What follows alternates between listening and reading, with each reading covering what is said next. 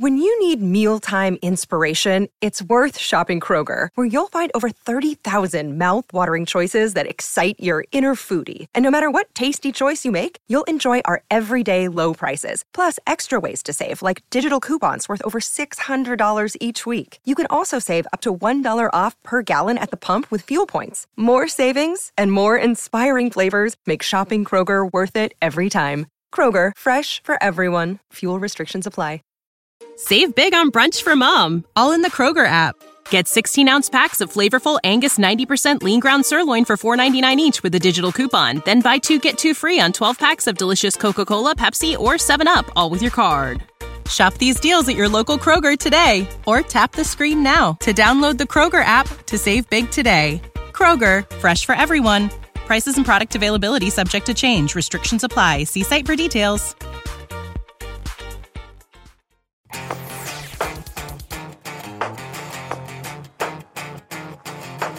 Hey, Tommy, welcome to this electrifying episode of Talkin' Cars with myself and...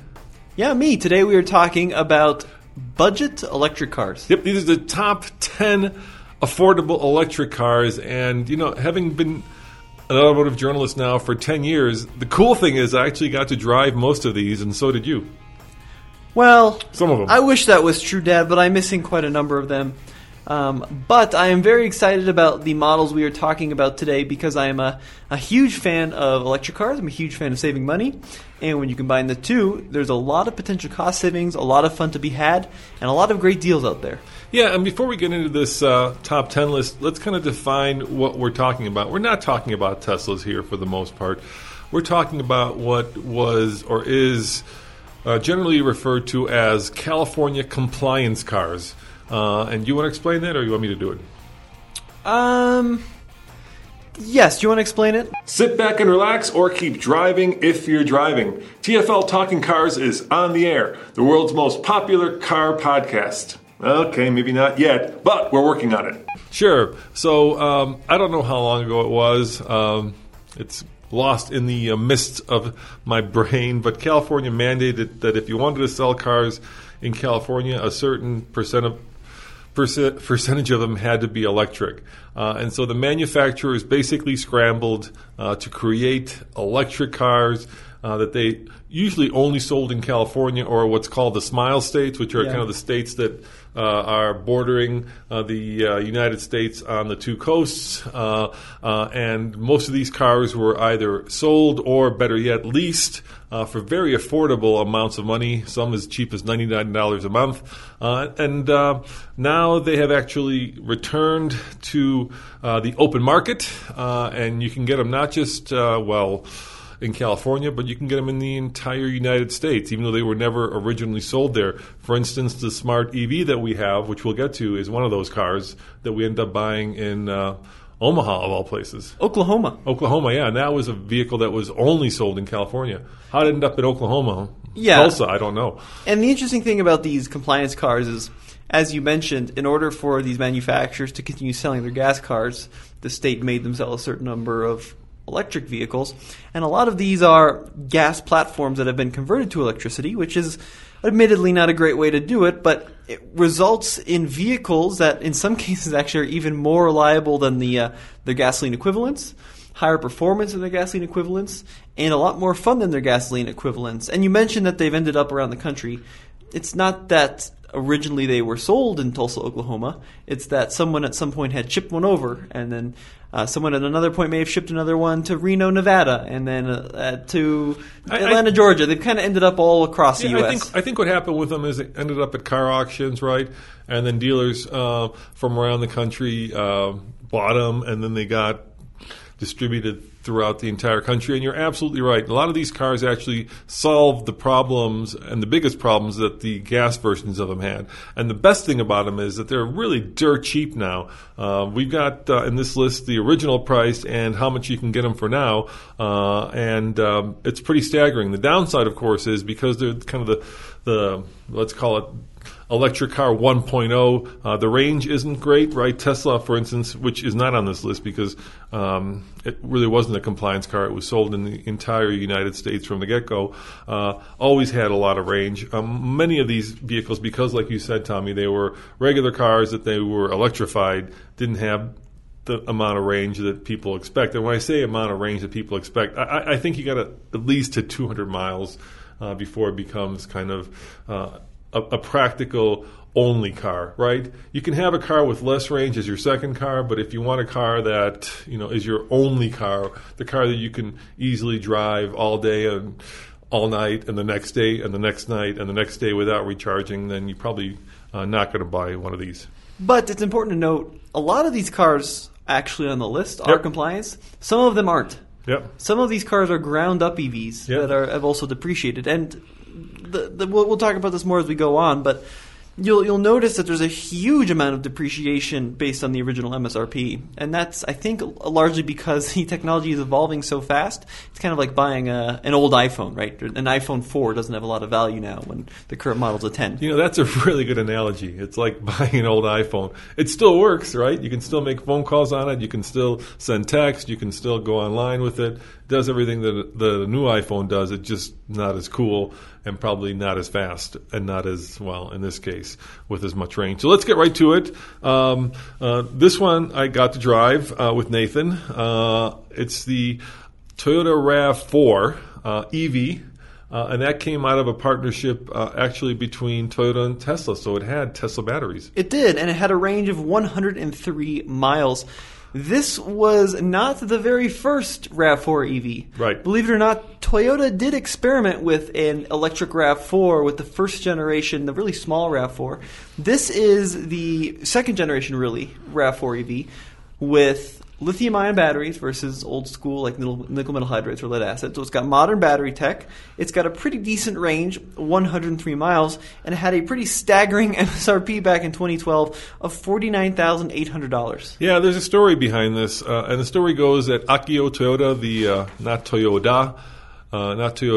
Toyoda, he's the CEO, got together with Elon Musk at one point and said, hey, wouldn't it be cool if we licensed your tech, if we can borrow your motors and your batteries?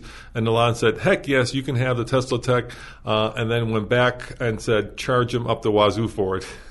And apparently the cost of the batteries and the motor from Tesla was so expensive that it not only drove the price of the vehicle almost to $50,000, but it's also, so I guess Toyota keeps kind of a point scale in how reliable their cars are, and if the points get too high, then it goes off the scale, and Toyota doesn't want to actually build the vehicle because reliability is a key metric that they use, and this is the Toyota that actually went off the scale in terms of its reliability, and not in a good way. Yeah, not in a good way. No. But front-wheel drive only. Yep, which is kind of weird because the RAV4 is that's why you're buying it's a RAV4. It's available in all-wheel drive. Right? Yeah.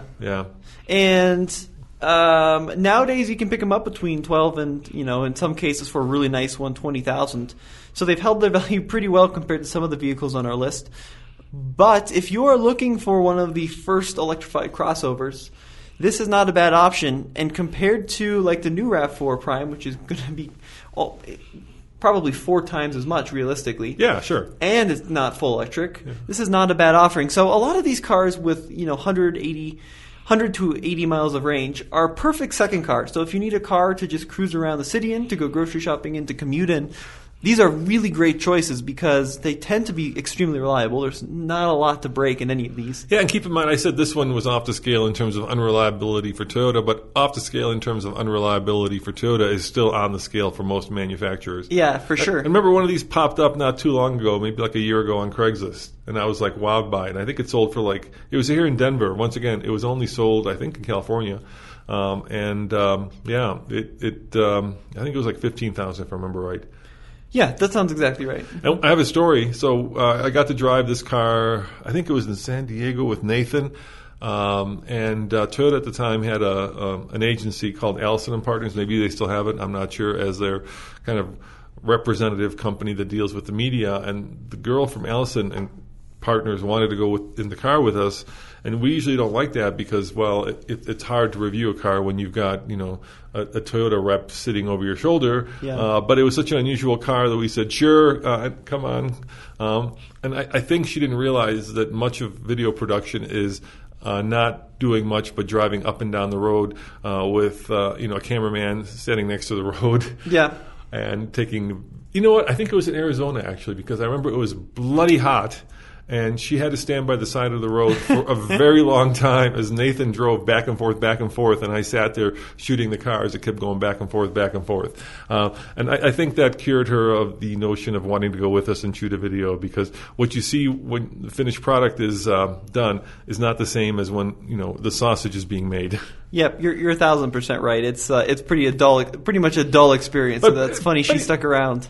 Pretty much, it was a regular RAV4 with an electric motor and only front-wheel drive. Now, I do not believe that it had fast charging. Do you remember? I don't remember if it had fast charging. I don't think it did. I do remember that, like all electric cars, it was very torquey. Yep. Which is, electric cars have a couple of really great advantages going for them. First, if you charge them up overnight, which is, now that we've owned an electric car for the last year, the way that most people, I think, end up doing it because, you don't want to do it during the day when you're trying to drive it. It's relatively cheap, right? Because electricity varies. During the week when businesses are running air conditioners, it's expensive. At night when electricity isn't being used, the grid isn't stressed, it's inexpensive. So they're much cheaper and, maybe 20% of what it costs to actually drive a car. That's a fair number. So, instead of paying $1 a mile, you might pay 20 cents a mile. Yeah. They're also extremely trouble-free just because there isn't a lot for them to break, right? There's no fluids, there's no oil, there's nothing except for windshield wiper fluid, right? Yeah. Joking, of course. Squirty fluid that you put on the windshield. Blinker fluid. So, electric motors don't break. Batteries tend to be very reliable. And you don't use your brake much because a lot of them have regen, so you don't have to replace brakes. So there's a lot of advantages to electric cars. They're pretty much about as hassle-free of a vehicle as you can get. Number 9 on our list is the Chevrolet Bolt. And this is interesting. You look at the car and you think, oh, that's been a converted gas car, like a compliance vehicle. But the Bolt was a ground-up design from General Motors. It's actually one of the longer-range vehicles on this list, over 200 miles of range, up to 238 miles of range. And it's not a compliance car. It was sold nationally. Yeah, it was. The original MSRP was about $37,000 in 2017, and now you can pick them up between like $18,000 and maybe $20,000. So they've almost appreciated half from what they were when they were brand new, and they are good cars, if not a little boring. Yeah, so I remember when the Bolt first rolled out, it was when Mary Barra became the CEO of GM, and I was at the Detroit Auto Show. And I got to be honest, dude, when that thing rolled out, I thought they were doing like an April Fool's joke because I was expecting, at that time, GM had the Volt, which was actually a pretty cool, interesting design, right? The first generation looked really unique, like nothing of its kind. And the Volt, the difference between the Volt and the Bolt, of course, is that the Volt is a serial hybrid, which means that it has a gasoline engine that then charges up a battery that then powers the front wheels. And the Bolt is a pure EV, battery powers the front wheels. But basically, they created an economy car with range to match, the Tesla.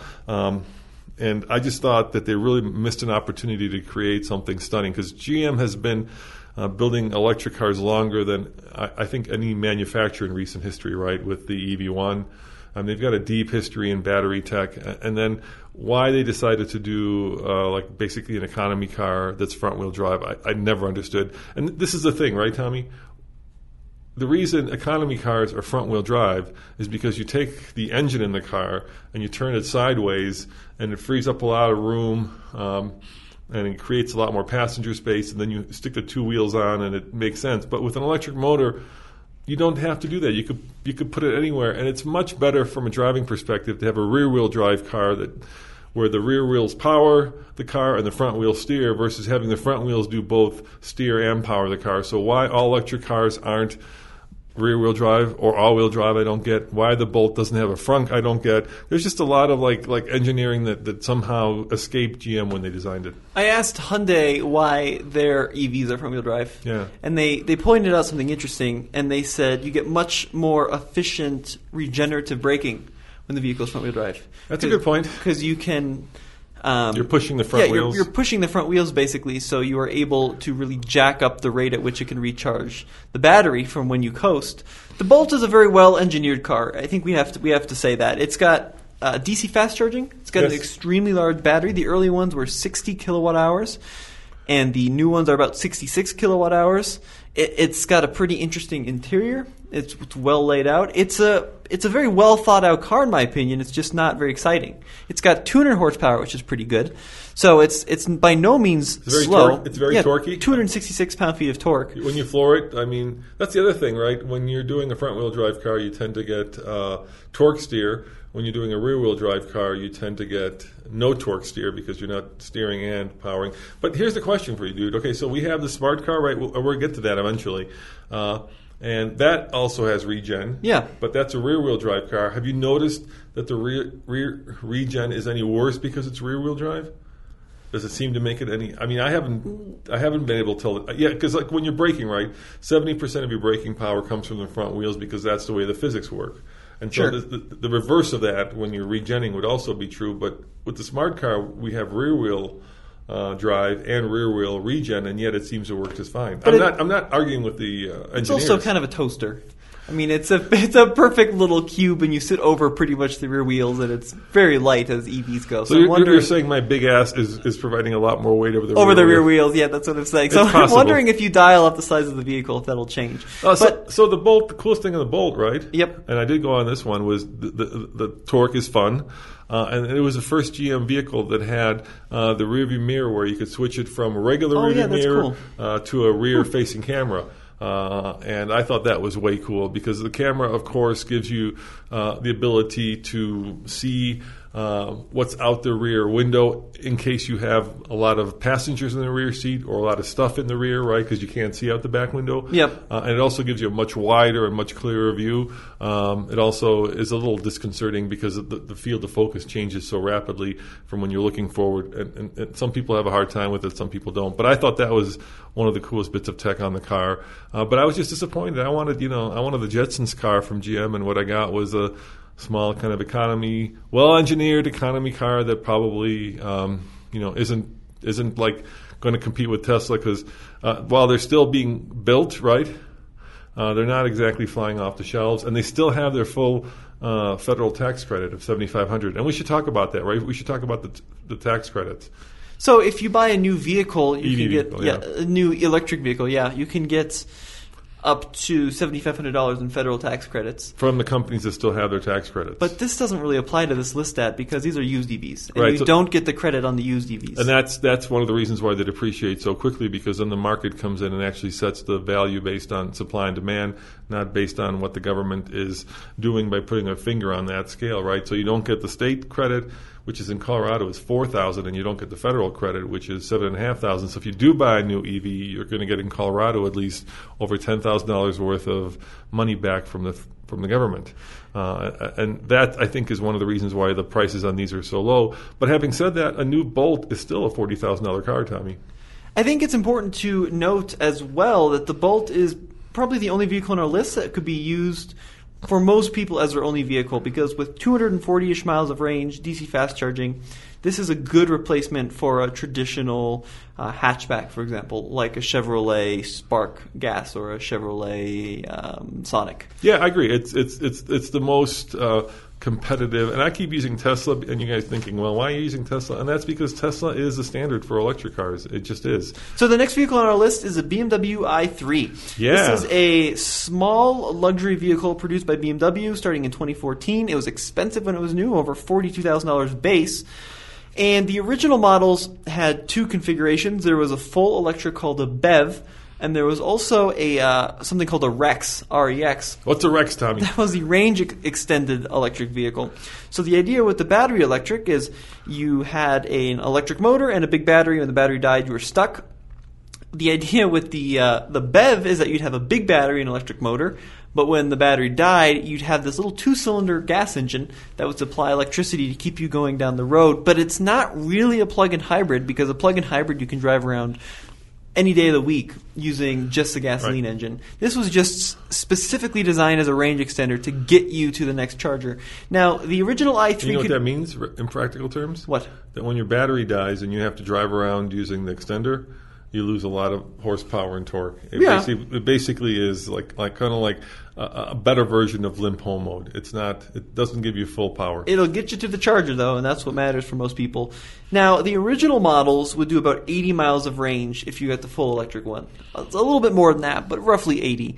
And then if you got the range extender, you could up that up to about 150 is what the rating is at. So there are two different price ranges. The full electric is more affordable than the range extended model. I've actually been looking at these a lot recently. So like a 2015 battery electric model will be about 12 to 15,000 for a good one. With not a lot of miles. No, with almost no miles. We're like 30, 40,000 miles. And then if you get the range extender, that'll be closer to 14 to 16 grand because those are more desirable as they can go farther. But keep in mind, we're talking about a fully equipped luxury vehicle that when it was new was close to 50 grand in some cases that you can now pick up just 5 years later for $14,000, $15,000. Yeah, so when BMW came out with the i3, which was, by the way, not a California compliance vehicle, they sold it in the entire country. They also came out with the i8, right? So you had these two kind of bookend cars. You had this crazy, cool i8 with scissor doors and lots of horsepower and one of the sexiest and one of the best looking cars ever. And then you had this really kind of weird, taller than wider, which is never good in a car, tall wheels, thin wheels, right? Economy car with clamshell doors and a lot of really expensive and I think interesting technology. So the chassis, for instance, is I think carbon fiber monocoque, right? It's this one chassis, and then all the materials in it are either natural or like bamboo, or are made out of recycled materials. Yeah, it's really cool. Yeah, BMW, put a lot of thought, a lot of energy, and a lot of money behind the i3, and made the BMW of electric cars. Unfortunately, I think the design is just kind of awkward and ungainly, and it's not particularly fast. It's not particularly groundbreaking in that it goes like a long way on just battery power, but it is a good kind of fun secondary car if you're going around town doing errands, and I think it did do very well in crash testing. So in a lot of ways it's cool, and unlike a lot of these, it's also rear-wheel drive. Yeah, it is. It's 168 horsepower, up to 184 depending on the year and the configuration you get. There's not like an i3S, for example. The gasoline version had a 1.9 gallon fuel tank. So basically it was pretty much a 2-cylinder BMW motorcycle engine. It was available with DC fast charging, which is a huge plus. And like I said on this list, they're probably the most luxurious, very well made. The batteries, as they start to age, have proven to be quite reliable. So a lot of the big concerns with some of these EVs is that the battery will degrade over time. For almost all the cars on this list, that's not the case. Most of these cars are very well engineered. It's actually pretty staggering, right? Just how good and how resilient the batteries are over up to 10 years of time. Yeah. So for example, better than actually some of the internal combustion engines. Yeah. I've seen vehicles on the except for one. Yeah, well, I said one, yeah. Mm-hmm. I've seen vehicles on this list with, 130, 140,000 miles, and they still have 90% of their battery capacity. So the batteries are proving, as now we're starting to see close to a decade, some of these cars, to be quite reliable, except for one, which we'll talk about as we get to it. This may be a good time to just take a bit of a break and talk about the different kinds of charging, because that is very important. You want to kind of talk about level 1, level 2, and fast charging? Yeah, so level 1 is like what EV people call a granny lead. And that is what is typically supplied with the vehicle. So it's a 3-prong outlet that you plug into your house. And that will deliver typically 2 to 4 miles of charge, of range every hour. So every hour it charges up, you'll get an additional 3 miles of range, for example. So if the car has 30 miles of range, that'll take you 10 hours to get that battery full. Right. It's not a great solution, but if you step up to level 2 charging, which is your dryer. Yeah, that's going to be like your dryer outlet. That's 240 volts. Yeah.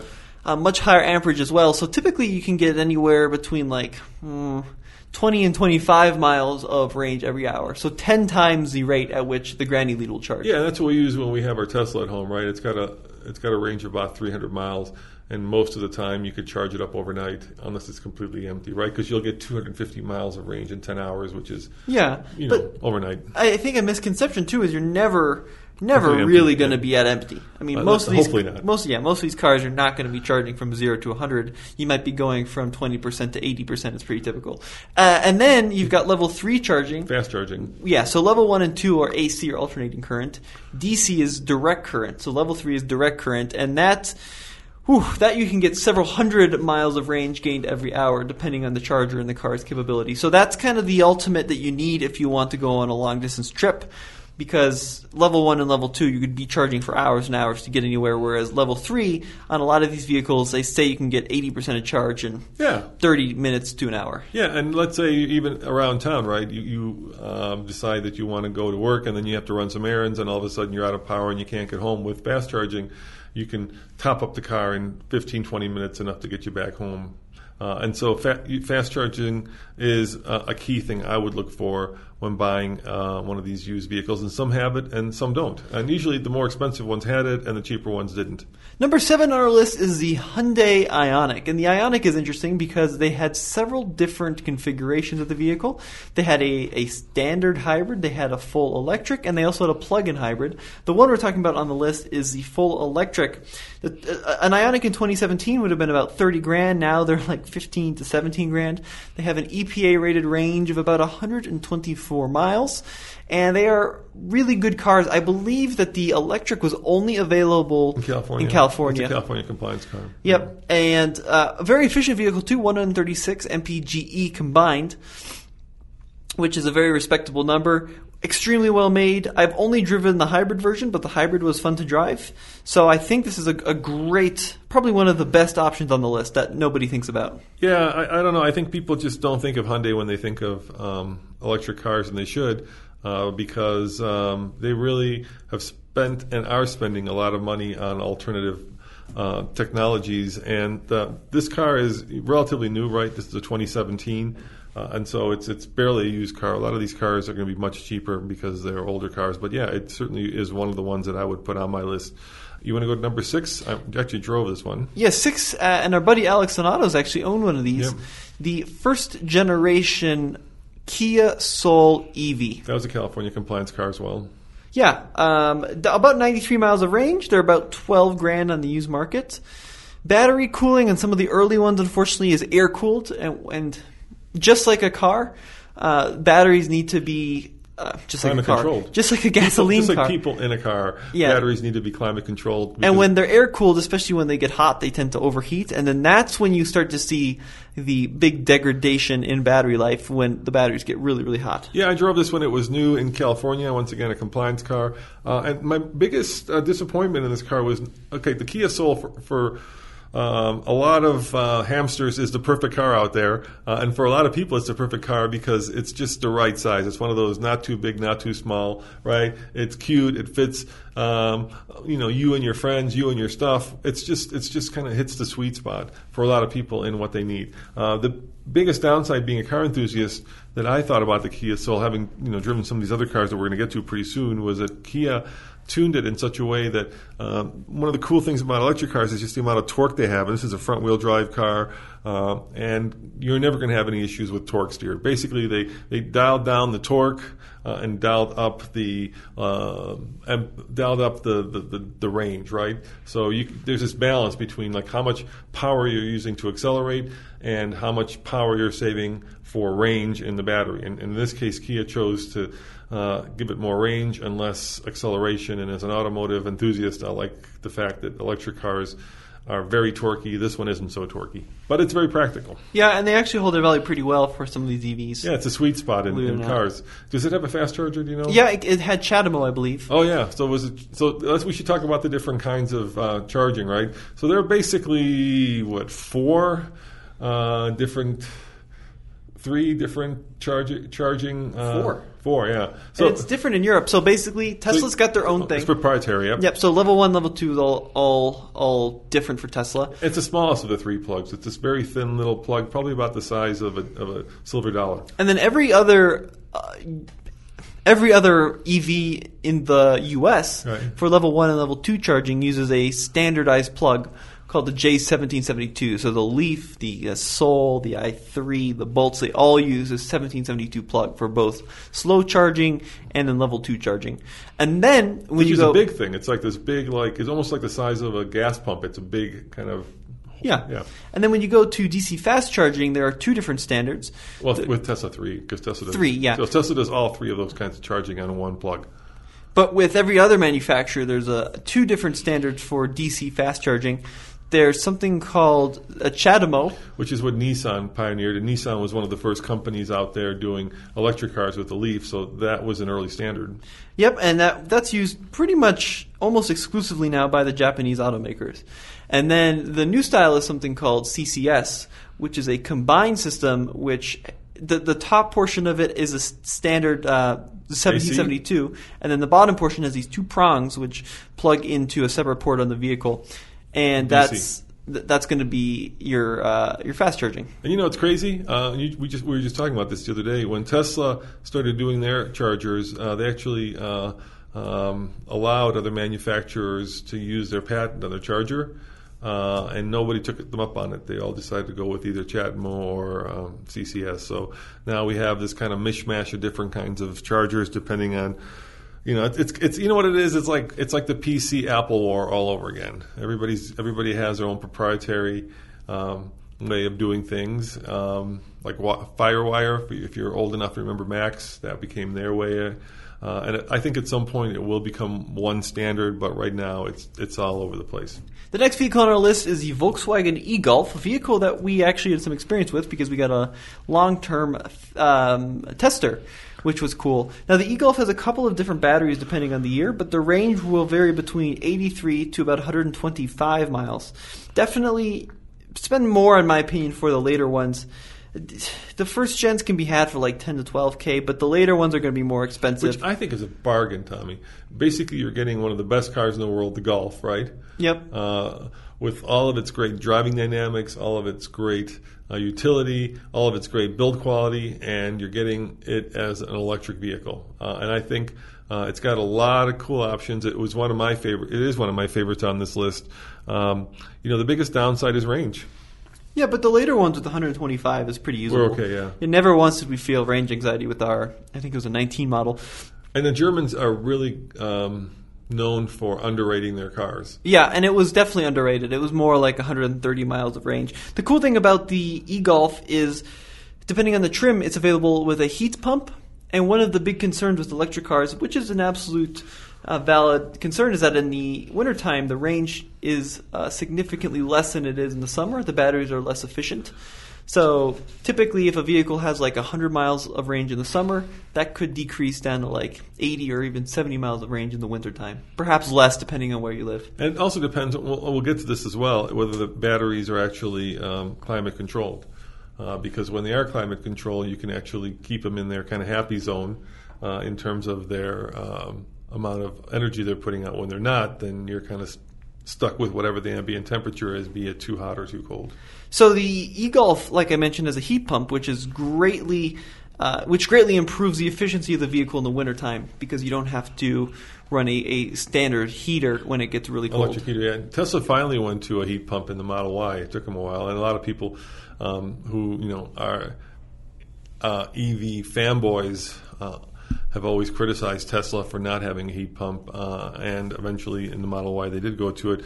The Volkswagen is one of my favorite cars. I thought it was a bargain, and Volkswagen has seriously committed to building electric cars, right? They're saying by, I think, 2025, all of their cars are going to be electric, and you're going to just see a lot of Volkswagen electric cars coming out, and they're kind of having teething problems with it right now. They've got the new ID series. Don't ask me why it's ID. It's still baffling to me. But there's an ID3, there's an ID4, and they're coming. But if you want kind of their first, first at bat with electric cars. The e-Golf isn't a bad way to go, and that was also a California compliance car. You know that. Yeah. Yep, you're right. So the next vehicle on our list is the Chevrolet Spark EV. Yeah, that's got the distinction of the only car on this list that will tear the wheel out of your hands with crazy torque steer, because I don't know what GM was thinking. I remember when that rolled out at the auto show. It had the highest amount of torque out of any of these electric cars going through the front wheels. Crazy. It had 130 horsepower, which is not that impressive. No, but the torque was amazing. You have 400 pound-feet of torque, which was like Camaro SS levels through this tiny, tiny little front-wheel drive car. The battery changed in 15, so they went from a 21 kilowatt-hour lithium iron phosphate battery in the early ones to a 19 kilowatt-hour LG Chem battery in the later ones. And the later ones, I think, lost a little bit of the performance. So if you want the crazy high performance one, you want to get the very first one, the 2014 car. Yeah, they were originally like $27,000, and by the way, the Golfs were originally about $36,000. They're now, like you said, $12,000. The Spark is now down to about $9,000 to $10,000 for those crazy early cars. They come in some funky colors. I was just looking at Craigslist, and there was like this canary blue, almost Tiffany blue color that looked like something out of a 1980s Camaro. It was pretty cool. I remember when that pulled out onto the stage at the auto show when they first debuted it, I think they actually did do a front-wheel drive burnout, and I was just like, my jaw dropped, and I was like, now this is crazy cool. The car itself, like you said, is pretty funky looking. Yeah, 4 doors, so pretty practical. About 80 miles of range. It's not crazy range, but... Yeah. If you plan accordingly, you can definitely get to your destination. It was available with DC fast charging as well. Imagine if that had been rear-wheel drive. You know, you could have done an 11 all day long, but it is the hot rod of all these cars. This is kind of the classic example of the pinnacle of the compliance car, in that it was initially designed, of course, as a gasoline economy hatchback, and then they threw some batteries into it and converted it into an EV to meet the regulations. But the cool thing about this one is they definitely had some fun with it with the crazy torque numbers. So definitely look into the Spark EV if you want one of the more fun vehicles on our list. We go to number 3. This is the one that I would highly recommend. This is the most fun on this entire list, and this is the one that's dirt cheap right now, and it's dirt cheap because the company has a reputation for bad reliability, and this car is extremely reliable because it's electric. So what is this car, Tommy? Yeah, the Fiat 500e. These were $33,000 in 2019. Now they are typically less than $7,000. The range is like 84 to 87 miles depending on the year, but huge amounts of fun. These were actually quicker from like 0 to 30 than the Abarth, which was the high-performance gasoline version with the turbo. Extremely fun to drive, really quirky on the inside, cool to look at, and dirt cheap nowadays. Yeah, I love the car. Like I say, once again, a California compliance car. This was one I think you could lease for that was like one of those $99 leases where FCA decided that they had to have an electric car, and so they picked the most fun vehicle and made it electric. I think it's just the car that the people don't understand much about. They think, here's the problem, right? Initially and we'll get to this in the next list, when electric cars came out, they were marketed and sold as green cars, right? As something that's good for the environment, something that gets great fuel economy. In typical Italian fashion, this car was just kooky and fast and fun. And it comes in, I think, only a few colors. The one that I would highly recommend, and I think the one at some point we'll end up buying just because it's so cheap and we have to have one, is the orange one, right? It's like a popsicle. It's orange and it's got like white trim. Yeah. And the other thing they did with it, which was, I think, fun, they said it was because of aerodynamics, but I think it was just because it was cool. The front on the nose is kind of like a golf ball. It's dimpled, and Fiat said it was for, obviously, aerodynamics. I think it just looked really cool. And so you get this really cool, fun little Italian car whose gasoline-powered brother is known for being not very reliable and being very prone for all sorts of problems. And by swapping out that powertrain to an electric motor, you lose all those problems, you keep all the fun, and you have a really cool little like car. You know what it is? It's like the Vespa of cars. It's that kind of cool and hip. Yeah, strongly recommend looking into the 500e. Have you driven one? No, I haven't. We got to get you into one because I think you're kind of like, I'm not sure about that. I can kind of tell. No, I love them. I had dinner with the engineer and I was like, 15 years old. I had no idea who he was, but we spent as Nathan would say, an hour talking about this It's a car. spicy meatball. So number 2 on our list is a very kind of loaded vehicle. Probably the most popular of these cars on the road is the first generation Nissan Leaf. Not a compliance car. No. It's a ground up design, hugely revolutionary. It beat the Model S to the market, coming in 2011 versus the Model S in 2012. Didn't beat the Roadster. Didn't beat the Tesla Roadster, no, but it was really the first. It was the everyman most, this was a car that was going to make electricity ubiquitous, my favorite word, for propulsion in all cars, right? Yeah, it was supposed to be the car that was supposed to change the world. They sold a ton of them. So we're of course talking about the Nissan Leaf. And they sold. I think this is still the most popular electric car in the world. Yeah, because and you go even across America. This was not only California; these were sold across the U.S. and the world. Yeah, and throughout the world. But they're problematic because, especially the early ones, the chemistry in the battery, the type of cooling they use, which was air cooling, and constant DC fast charging really shortens the life of the battery. So you see a lot of these cars, like 2011s and 2012s especially, for like $3,500 to $4,000. You're like, wow, what a deal for a car that was $32,000 9 years ago. But then you look carefully, and the way the lease work is they've got these little bars next to the battery indicator, and as the battery starts to lose its longevity, those bars decrease. And you'll see a lot of like the 2011 and 2012 cars with 35 miles of range left when it would have been 70 new. Yeah, I mean, oh God, there's so much you can talk about the Leaf. So I was there. I feel so old now. I was there when the thing was first being introduced, and this was a classic case of overpromise and underperform, right? I remember the PR guys at the time saying this is a car that's going to change the world, it's going to revolutionize the way people drive, yada, yada, yada, and it did none of that. And the important caveat here is the new version of the Leaf has solved all those problems, right? So the new version has a lot more range, the batteries are now much more reliable. The styling has gone from being wacky and weird to being more normal, it came out strong. But at that time, the manufacturers, I think, had convinced themselves of this kind of marketing line that most people don't need to drive more than like 50 miles because most people drive like 10 miles or 15 miles to work. So if you double that, you get 20 or 40 or 50 miles. And so a car with, at that time, 73 miles of range, which was ambitious, is all you need. And the fact is, this is a poster child for range anxiety. It just didn't have enough range. The batteries depleted very quickly. The car was kind of wacky looking, and it was very expensive.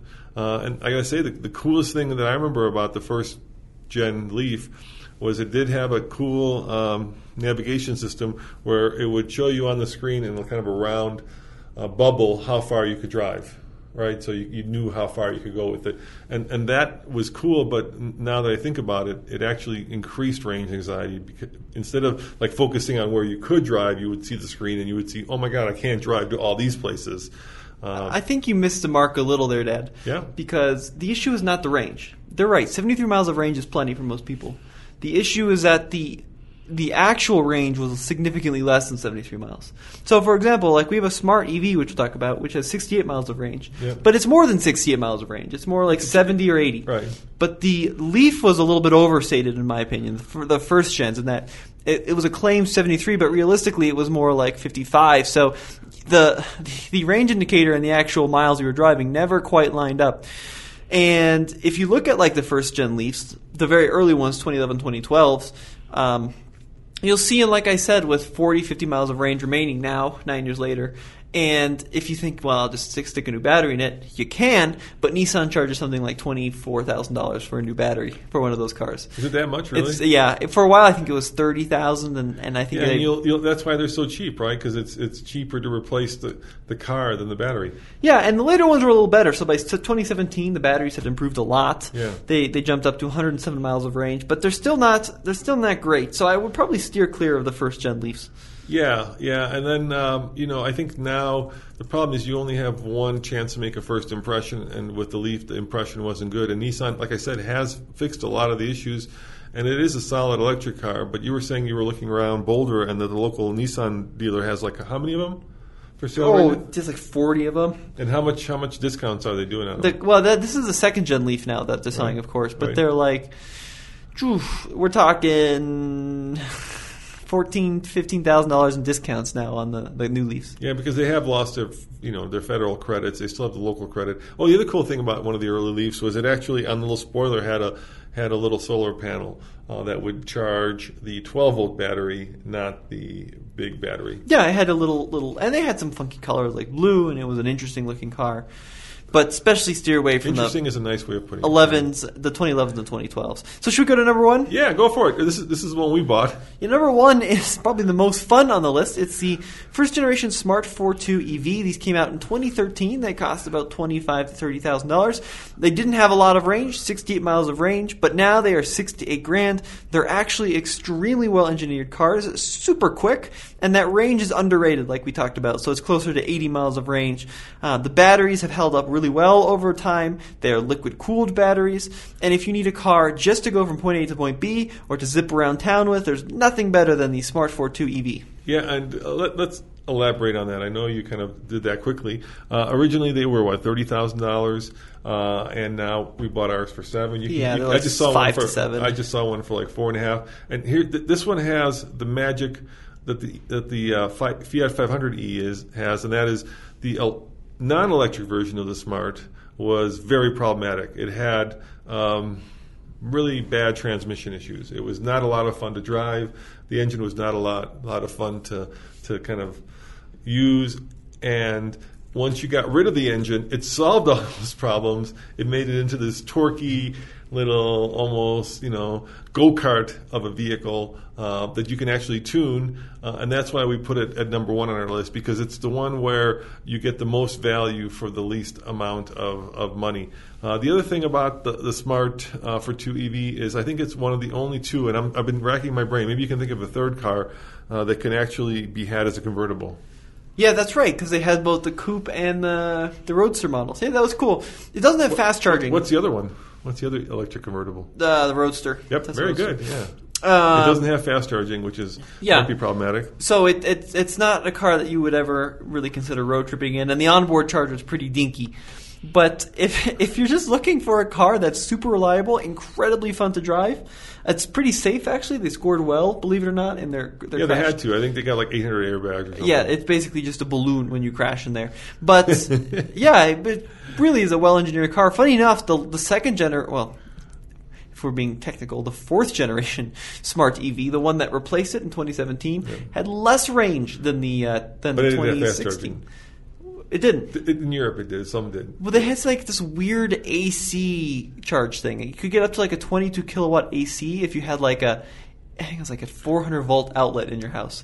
But that never came to the U.S. So anyway, we're really enjoying ours. If you guys are wondering, we bought it because we wanted to build one of the first electric off-roaders. And really we haven't done that with it because it's just so much fun. We don't want to mess with like if we're going to lift it and put big knobby tires on it, but we're having so much fun driving it right now. We're kind of stuck because we're not sure whether we actually do want to lift it and take it off-road. And there's actually a practical reason for that, and that is the traction control is very intrusive and you can't turn it off. And we're afraid that if you get to a point where you like hit a big rock and the wheel can't go over the rock, traction control may actually just turn power off to the wheels, which it can do, making it a pretty useless off-roader, and we're not sure about it. So Tommy has an idea what's your idea for our Smart off-roader? what is my idea? Oh, come on. Oh, I want to do a gas one. So the gas ones are much worse, but they're also typically much cheaper as well. So I'd like to make a little pickup truck out of a gasoline Smart. I think that'd be really, really fun. So let us know in the comments below whether I just want to chop the back off one, put ATV tires on it, and then use it as a pickup truck. It does have a little tailgate. It does, yeah. So you have a little tailgate, and I don't know if you take a Sawzall and cut through the plastic because the panels on a Smart car are plastic. So that's his idea. Do one video with it, do it into a pickup truck. You could probably buy one for around $3,000 to $4,000, and then you chop it up, and then you make cool content, but you have something that probably doesn't have a lot of value after you do that. So the bonus on our list is... What's our bonus, Tom? It's the Mitsubishi i-MiEV. Oh. And this actually... The weirdest name of any car ever. I should clarify, this actually beat the Leaf to the market, believe it or not. This came out, I think, they started production in 2009. It's got a tiny battery, 16 kilowatt hours, the smallest on our list. They were $30,000 when they were new. Yeah, it's got the shortest range. That's the one that looks most like a golf cart. Yeah, 62 miles of range. It had a heated seat, only one heated seat, I remember that. And it was definitely a quirky little car. You know, it's a car that I think a lot of people from the outside dislike immensely, but people that own i-MiEVs absolutely love them. They really love them. Yeah, there was, and there still is a huge community. Right now, you can get them for $7,000 or less. It does have some really good perks to it, right? Which is it's rear-wheel drive. Yeah, it has fast charging, so it's got CHAdeMO. That was really good. It's got CHAdeMO, which was really unique at the time. But it is a bit, at least design-wise, a golf cart with a roof and wipers. Yeah, I agree. It's not a brilliant design. It wasn't all that much fun to drive because it was a little bit like a golf cart with a roof and wipers to drive as well. But, if you want to be the only person on your block with a unique EV, the i-MiEV is certainly going to be a very rare one. And I don't think that was a compliance car either. I think that was sold... No, that was a key car, right? I think that was, exactly. I think that was sold through all Mitsubishi dealerships. You could get it in most states. You didn't have to just go to California to pick one up. It was also sold as a Peugeot and a Citroën, too. Yeah, exactly. Yep. So which one of these cars on this list would you choose, if you could choose one?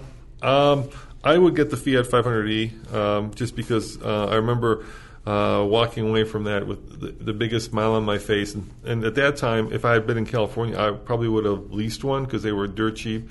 But I was in California, and now for $7,000, it's got to be the orange one, the popsicle, and maybe that's one in our future when when we move on to the next budget EV. This list of cars is kind of like an entryway into electric cars, right? If you're not sure whether electric cars are for you, if you're worried about the technology, if you're worried about range, if you're worried about, hey, can I live with something that I can't go to the gas station and fill up, but you're kind of intrigued by it, this is, for $7,000, this is a really great way to get into electric cars. And the other thing that people are using these for, and Nathan's one of them actually, is they're thinking about getting these as first cars for their kids. Yeah, that's a pretty good idea, I think. Would you want one when you were 16? Heck yeah, I would have loved the Smart EV. I thought they were really cool. 68 miles, as a kid, is about as far as they'd ever need to go, realistically, going to and from school, to and from friends' houses. So, yeah, for sure. I think my favorite on this list is the Smart car, just because it's so weird. It was well-engineered, and they're very affordable. But, if you need something a little more practical, I think the Spark EV is probably the craziest one on this list. So, look into that one. And, guys, have we forgotten any cars? Keep in mind, there's a lot like the Twingo, right, that we don't get. Yeah, Europe has a whole fleet of cars that we never got here in the U.S. That we never got, and of course, the elephant in the room is Tesla, because Tesla now rules the electric car world, and the traditional manufacturers, I think, are having a hard time catching up with them. Volkswagen, Mercedes just came out with the EQC.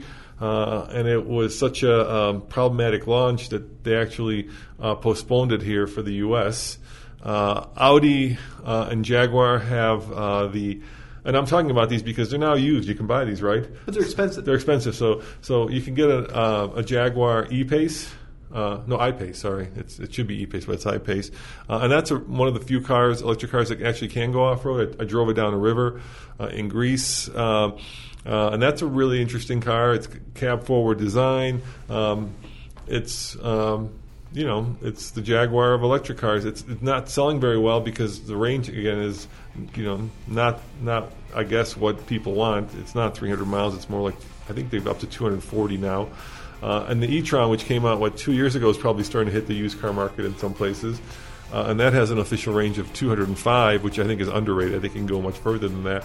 But still, when you're looking at Model X at $87,000 versus an e-tron, which is maybe a little bit cheaper, but the Model X has 320 miles of range versus the e-tron at 205. That's a big decision. And let's face it, electric cars are always going to be all about range. And so in that case, the e-tron loses. Yeah, now let us know in the comment section below which one of these would be your favorite. And head over to tflcar.com for the latest and greatest in new car and new EV reviews, right? Yep. Thank you, and see you guys next time. Ciao. When you need mealtime inspiration, it's worth shopping Kroger, where you'll find over 30,000 mouth-watering choices that excite your inner foodie. And no matter what tasty choice you make, you'll enjoy our everyday low prices, plus extra ways to save, like digital coupons worth over $600 each week. You can also save up to $1 off per gallon at the pump with fuel points. More savings and more inspiring flavors make shopping Kroger worth it every time. Kroger, fresh for everyone. Fuel restrictions apply. Save big on brunch for mom, all in the Kroger app. Get 16-ounce packs of flavorful Angus 90% lean ground sirloin for $4.99 each with a digital coupon. Then buy 2, get 2 free on 12 packs of delicious Coca-Cola, Pepsi, or 7-Up, all with your card. Shop these deals at your local Kroger today, or tap the screen now to download the Kroger app to save big today. Kroger, fresh for everyone. Prices and product availability subject to change. Restrictions apply. See site for details.